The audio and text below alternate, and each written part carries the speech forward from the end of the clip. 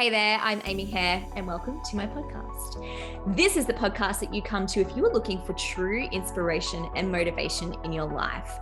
I will be sharing stories of people who have been through significant traumas, who have been through hardship, adversity, and really deep challenges in their lives, and who have chosen to look at those things as an opportunity to create success in their life. I really hope you enjoy listening in. So today's podcast interview is not an interview, it's with me. I get so many people ask me my story and how I got into what I do and wanting to kind of know the backstory and more about me, because obviously, you know, if I'm helping people with their stuff in their life, then they want to know all about mine, which is fair. There's a lot to tell. It could be something that, you know, I tell over a series of podcasts. But for today, I thought I would, kind of give you a little bit of a background on who I am. And as you can see, you know, if you're watching this on YouTube, if you're watching any of my clips on Facebook right now, maybe you're just tuning in and listening. So I'll describe. I'm wearing a Lorna Jane singlet. I'm super, super casual. I've got no makeup on. My hair is not done. It's just, you know, pre-straightened the night before. My hair's actually quite curly and wavy and frizzy. So it's pretty out there. I actually get asked all the time, which is funny story, interesting story. Growing up, all I ever wanted to do was be a hairdresser. My godmother, who I spent a lot of time with growing up, was a hairdresser. So I kind of grew up all around it. I remember when I was in, I think it was grade 10, and you do work experience through school. I went and did work experience at a hairdresser. I got a hairdressing apprenticeship when I was 16. I think I started at the Christmas, before my 17th birthday. So I got a hairdressing apprenticeship. I grew up in Home Hill.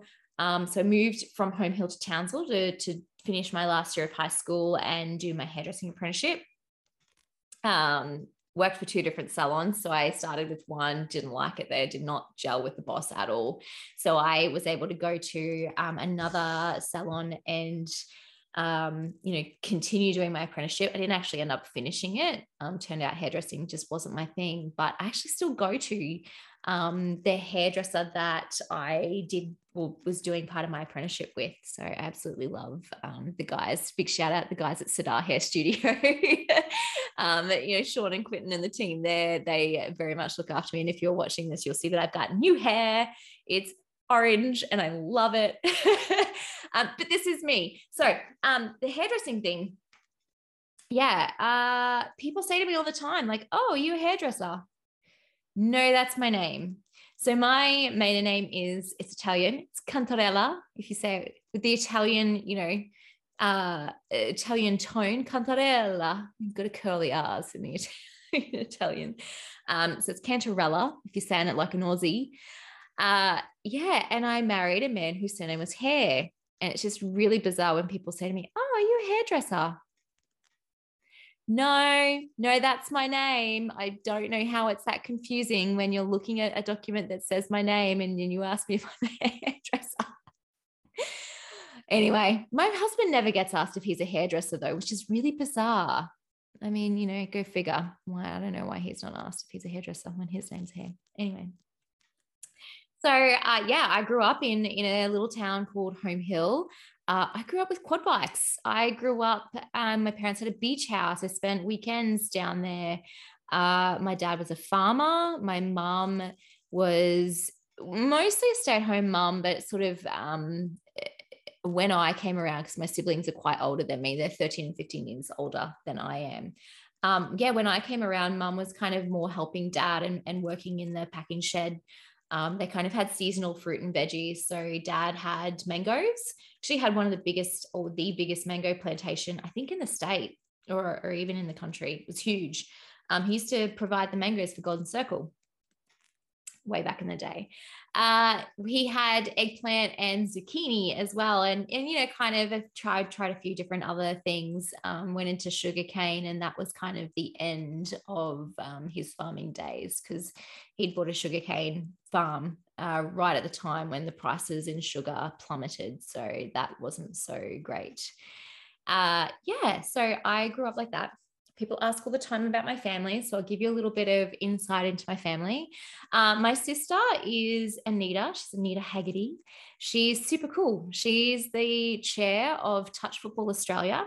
She was actually one of the big key players in the amalgamation of touch football and NRL to make it the biggest sport in the country, like with the kind of biggest member base. So she's a pretty powerful woman. She has her own company. She has a recruitment company that she's been in for a very, very, very long time. I think since I was 18, that was actually my first kind of real job. I worked with her. She has 2 adult children. Her husband's a builder. And it's funny because the house that they live in, I think they've been renovating it for 15 years. As you say, when you live with someone who does a trade, don't expect it done at home. My sisters are a really cool person. She's very driven. And I'm actually in awe of her and the things that she does. So we don't have like a, I suppose a typical, if you will, sisterly kind of relationship. We don't, hang out or anything like that. I think that's just, the kind of the 2 different generations, and we're both very, very, very busy people. Definitely there for each other, whenever we need it, but we're not the kind of sisters that would go and hang out and do lunches or dinners or, anything like that. She's here in Townsville. So she doesn't live far from me. We actually still play touch football together on a Sunday, which is very, very, it's very fun. Actually, we had a little link in. So I still play touch. I play TRL, and I've just gone back to athletics. We had a little link in quite a while ago. It was probably one of the kind of first games of the season, or into the first few games of the season. And we just had this backwards and forwards kind of passes up the sideline. And the girls on the team were like, that was like magic to watch. And it took me back to being a 6-year-old and doing that in the front yard with her. We used to do that stuff when I was really little. And, she was very deep in playing. She's very much, I think Anita, lives and breathes touch. It's very much her passion. And, kind of every element of it, she's just loves it. But just doing that little, backwards and forwards up the sideline all those months ago, it took me back to that place, because we did it, and it was just there, like it just fell into place. So that was a really kind of nice moment that took me back to being a kid with her. My brother, he's a finance broker. He is based at the Gold Coast. He's actually here visiting at the moment while I'm recording this. So we spend a bit of time. We actually spend more time together, him and I, than kind of, I do with my sister. My brother's, he's single, ladies. He's super cool. So he's a finance broker, lives at the Gold Coast. I have quite a bit of work, that happens at the Gold Coast. So I am down visiting him, and I stay with him, quite often. He makes his way up to Townsville a few times a year and comes and stays with us. And, I've got little kids. So my children are 9, 9.5, 8, and 3.5. So Justin comes and hangs out with them. He was a promising football player. He actually moved from Home Hill, where we grew up. He moved from Home Hill to Brisbane when, I think he would have been about 18 or 19 when he moved. He moved with some friends to play with a football club called Wynnum Manly down in Brisbane. And, they were a feeder club for, I think at that time they were feeding into, or still do maybe, into the Broncos, if you're around NRL and understand that stuff. And he had a career-ending injury that had kind of developed or started when he was injured he was in year 10 playing soccer, and someone kneed him in the back and kind of had like a twist in his pelvis. And this thing called osteopubis developed. So while he was down in Brisbane, that came up, and that was it. He was out. He was a very, very, very talented athlete in all aspects. He actually still has records, athletics records down in Home Hill from when he was in primary school and high school. So yeah, that's pretty impressive to see that those records have held up all of these years. Like that was back in, it would have been the 80s. Back in, well, I was born in 87. So yeah, that was, and he's 13 years older than me. So yeah, early 80s when he set some of those records. I've still got records there as well. I've still got some records at both high school and primary school, actually. So it's super cool. I actually love, I get a little bit of a little bit of an ego boost, if you will, when people that know me, they go to athletics carnivals down there and they send me screenshots. They're like, look, that's you. So yeah, very proud of my little sporting achievements when I was young all those years ago. But yeah, so family. Sorry. See, I tend to get a bit, off track. I'll tell you why later, why I kind of go all over the place. My mum and dad. So yeah, dad was a fruit and veggie farmer. He moved to Australia from Sicily. I think it's called Jade is where he's originally from. He was 3 when his family migrated over. He's got 2 older sisters and 2 younger brothers. So he's kind of smack bang in the middle. Actually, my eldest son was born on his mum's birthday. So that was, really, really special. Actually, sadly, she passed away 6 weeks after my eldest son was born. So, so my dad is a Sicilian man. So if any of you know European ethnic families, he's very strict. Understandably, the things that he's kind of gone through and exposed to in his life have made him the way that he is. I never had a relationship with my dad, sadly, growing up. My mum and dad had quite a toxic marriage. So I was sort of brought up being exposed to that. There was a lot of fighting, not physical, just verbal, yelling at each other. I grew up in that. I was very deep in that. That was kind of my understanding of what a marriage was, which was no surprise when, my first marriage, I ended up in a marriage like that. Mum and dad. Mum, well, both talented athletes. Mum was a sprinter. She actually trained under, the top at that time of her time, the top sprint coaches in the world in the country. Ugh, I don't know what I'm saying. Yeah. So my mum was a very talented sprinter. Oh gosh, you know what? She may even still have records from way back.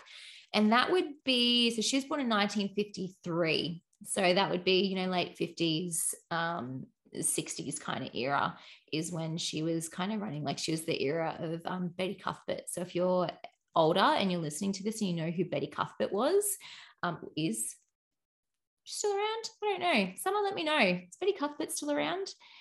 She was a sprinter. She was an Australian sprinter, and she was kind of known for sprinting with her mouth open. So she would like flick her head back and open her mouth when she was running. If you Google images of Betty Cuthbert, you'll be able to see what she was like. She was super cool. She actually there's a book about her. So that was my mum. Dad was a very talented football player. I'm kind of, all-round athlete. So it was no surprise really that us 3 kids all ended up being quite athletic and following sort of sporting passions. My parents, like I said, had a very toxic relationship when I was, oh gosh, how old was I? It's only been since I've been an adult. 2011, I think. So 10 years ago, they finally separated. And I say finally because it was just like, oh gosh, you two just should not be together. So they finally separated, around 10 years ago. Dad's with a partner. My mum has a partner. Sadly, I don't have a relationship, not sadly for me, sadly for her. And I'll explain that again later. I don't have a relationship with my mother. She's quite unwell, and with a really sort of toxic man.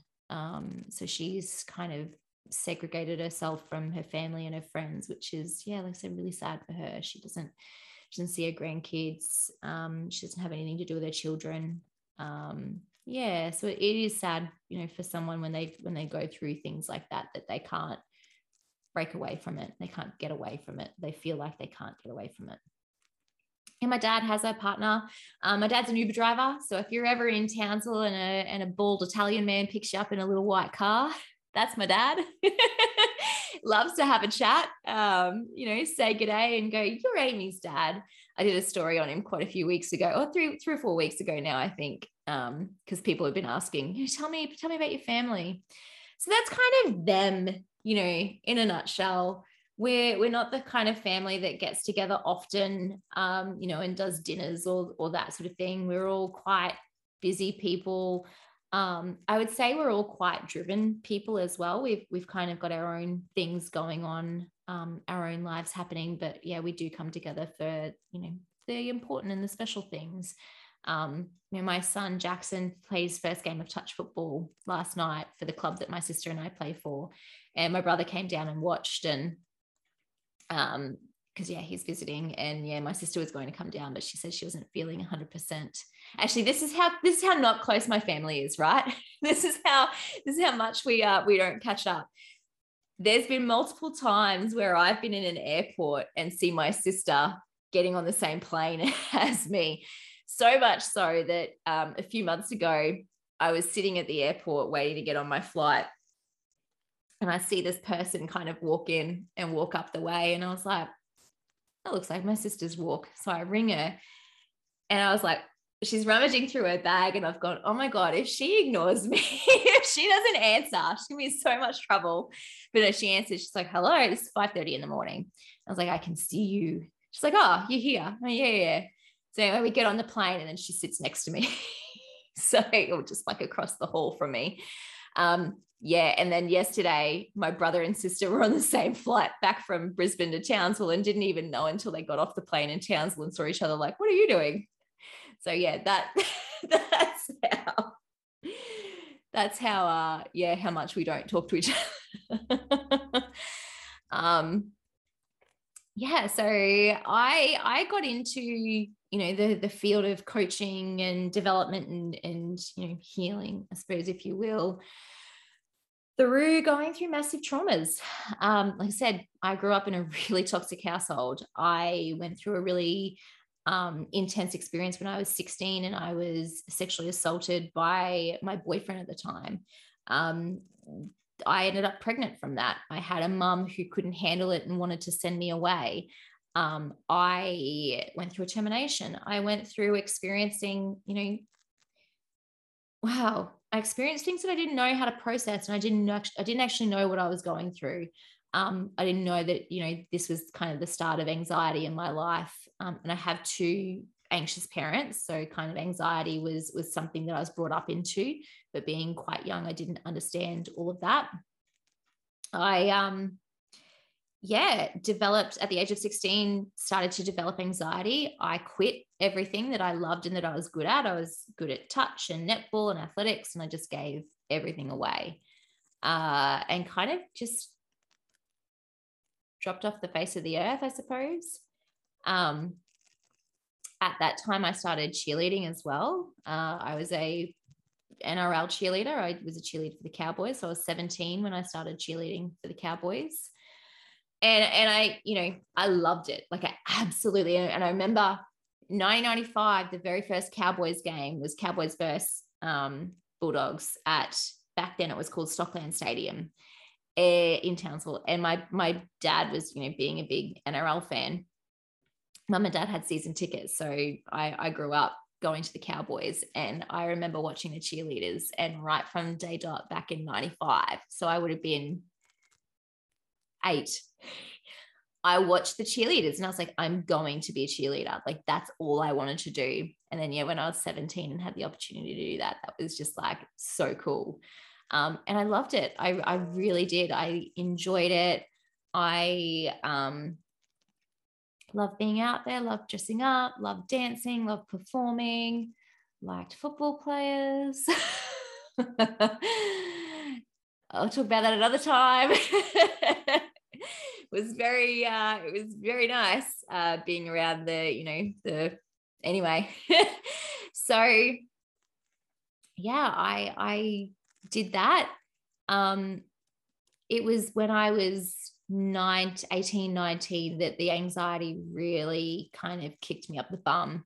I watched someone have a fit while I was at work one day, and yeah, that messed me up. Just the watching someone not have control over their own body in that moment was terrifying, and it developed panic attacks for me.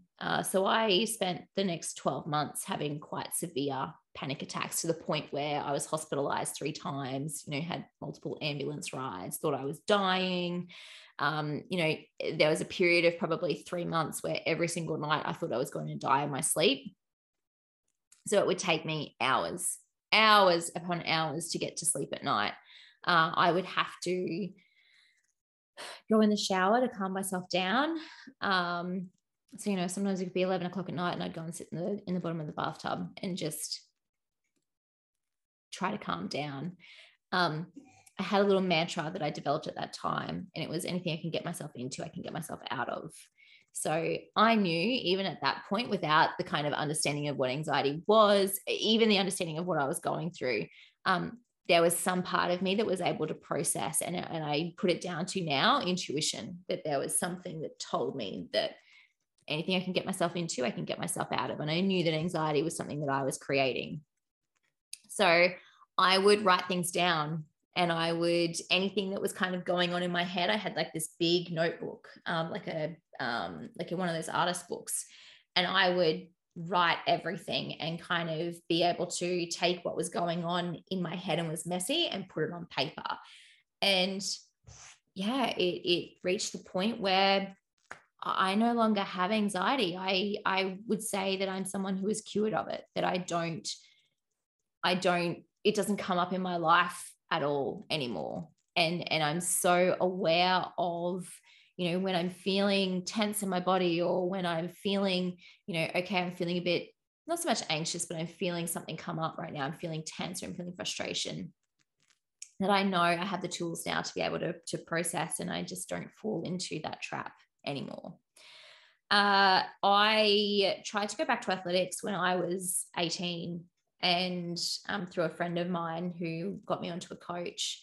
And yeah, it was just like, yep, I'm going to do this. I am going to, chase that Olympic dream that I'd had for so many years. And then I met a boyfriend, man. No, he's not a man. He was not a man. Yeah. Anyway, anyone with an ex-husband understands where I'm going. So I met someone and gave everything away, mainly because he didn't like it. He didn't like that I had attention on me. I used to model, used to cheerlead, and he just initially was like, oh yeah, that's so cool. You've got such a great body. And to him, that's all I was. To him was just an image, was just a body, was just, something that was on his arm. Because as soon as I got pregnant with our first child, I was no longer attractive. He would screw his nose up at me. He'd do this thing where he'd just go, oh, it's just different. Wasn't the pretty model. I wasn't, the cheerleader anymore. I wasn't the athlete anymore. I was a mum, and my body changed, and he didn't like that. And yeah, so, I'd quit athletics prior to that. I'd quit athletics because, he didn't like it, and sort of quit everything. And had Jackson, and was very determined when Jackson was born to get back to my pre-baby weight. Not for me, for my husband at the time, because I wanted to be attractive to him. And then I think Jackson it would have been 8 months old, and I got pregnant with Lucas. So my first 2 boys are 16 months apart. And once again, going through pregnancy and having a husband who didn't want to touch me, who didn't want to be near me, kind of opened up just a world of pain for me. I felt useless. I felt unattractive. I felt disgusting. My self-worth didn't exist. I really struggled having 2 little children, one of whom was born unwell.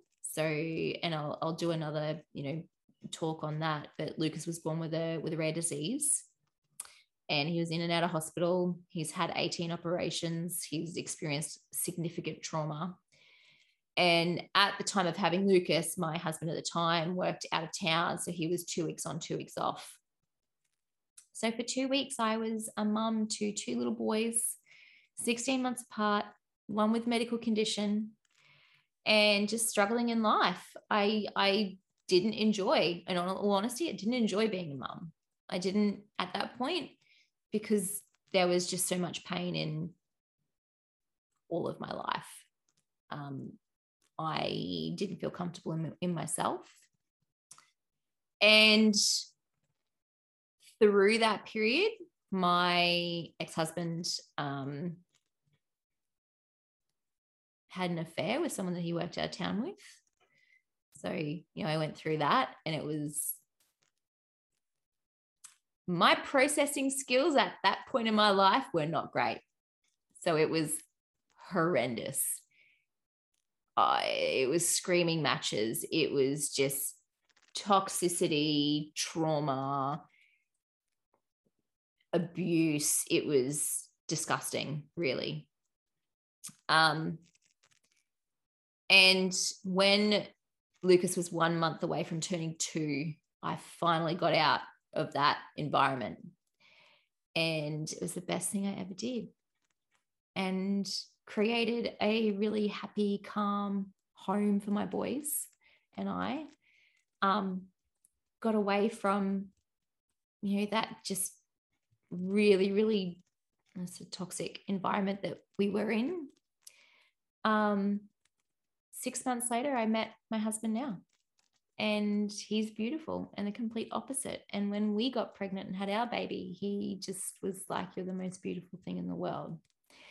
And, complete opposite. And I fully believe that I had to go through everything that I went through in my life to create the life that I've created now, and to find the people that I've got in my life now, because I went through the hard stuff. And, that's why I do what I do. That's how I can do what I do, because I've been through really deep, intense traumas and experiences, and I've learned from every single one of them. And I'm so grateful for every single one of them, because it gives me the ability to do what I do so well. I always say there's a red flag if you go to a coach, or someone that's trying to teach you something and they haven't been through intense things themselves. If you're going to someone like that who hasn't been through intense things, then run away, because they cannot help you, because they do not know what it's like. How can you expect someone to help you through your stuff if they've never been through anything like that themselves? And I always say that the people who are supposed to come to me, come to me. And I have never in the last few years of doing this, I've never had someone come across my path who I haven't been able to work with and help. And if I can't, I don't work with them. If I can't help someone, I will not work with them, because it's not what I'm about. I'm not going to take money from someone, and I'm not going to waste my time or their time if I feel I can't help them, because it's just not fair. But I don't have that, because I put the energy out that I work with people who are supposed to come to me. So yeah, that's kind of, a little bit of how I got into doing what I do. And like I said, there's a lot more. There's all sorts of things, that I've experienced that have led me to this point in time. But the one big takeaway that I have from all of it, and the one big thing that I coach people through, is everything in our life, every single challenge is an opportunity to create a bigger, better version of you, a bigger and a better life. Because we all want to live a beautiful life. We all want peace. We all want happiness. And when people say, I just want to be easy, you're the wrong species, because life is not meant to be easy. Life is meant to challenge you. There are supposed to be challenges in life, because if there aren't challenges, you won't learn, you won't develop, you won't grow. I say all the time, get comfortable with the uncomfortable, because if you are comfortable, you aren't getting better. You aren't learning. You aren't developing. If you are comfortable, you will never achieve any. If you are comfortable, rather, you will never achieve anything. If you get comfortable being uncomfortable, that's where the achievement is. That's where the goodness is. Like, that's where the gold is, right? If you're being challenged, you can become better. It's like the kind of, to build your muscles, they need to fracture, they need to pull apart, because that's how we build them. And then, the proteins and everything go in between and they build bigger muscles, they build stronger muscles. Challenge is what gives us opportunity. That's how people have become successful. It's in the challenge. That's what I help people with. That's why I do what I do. So I've been challenged. And now when I get a challenge, I'm like, right, bring it on. There's something good coming for me. But that's why I do what I do. That's why I'm able to help so many people the way that I help them. Because I've been in the challenge, been in the hurt locker, I've been in the pain, and I've been able to turn that around and look at everything as a positive. And, all you have to do is have a chat with me and realize that literally that attitude, that mindset transpires across every element of my life. Someone walks through my door and they're like, yep, here's a challenge. And I go, cool, let's do this. A while ago, I actually had someone try to sue me for a previous business. Someone designed a website. I wouldn't say design a website. Someone said that they were going to design a website for me and they just didn't. And they tried to sue me. And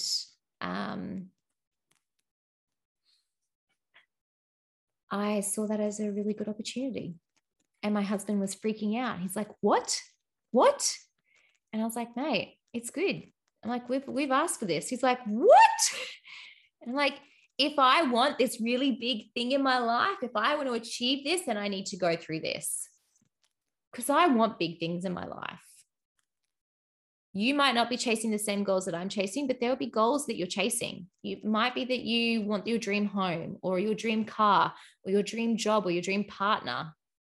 In order to get to that, you have to go through the challenge and you have to learn from the experience. Because if you keep repeating cycles, you're never going to get anywhere. Learn from it. That's what I did. I took this as an opportunity to learn. So quite literally, everything that comes my way that's perceived as a challenge, that outwardly would look like a challenge, I'm like, this is a really good opportunity. That's the kind of level that I operate at.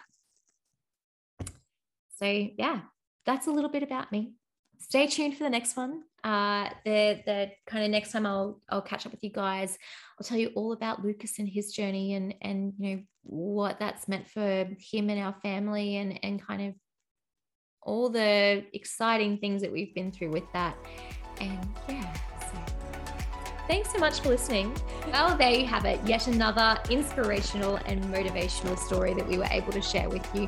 Please don't keep us a secret. Share the love across all of the social media platforms.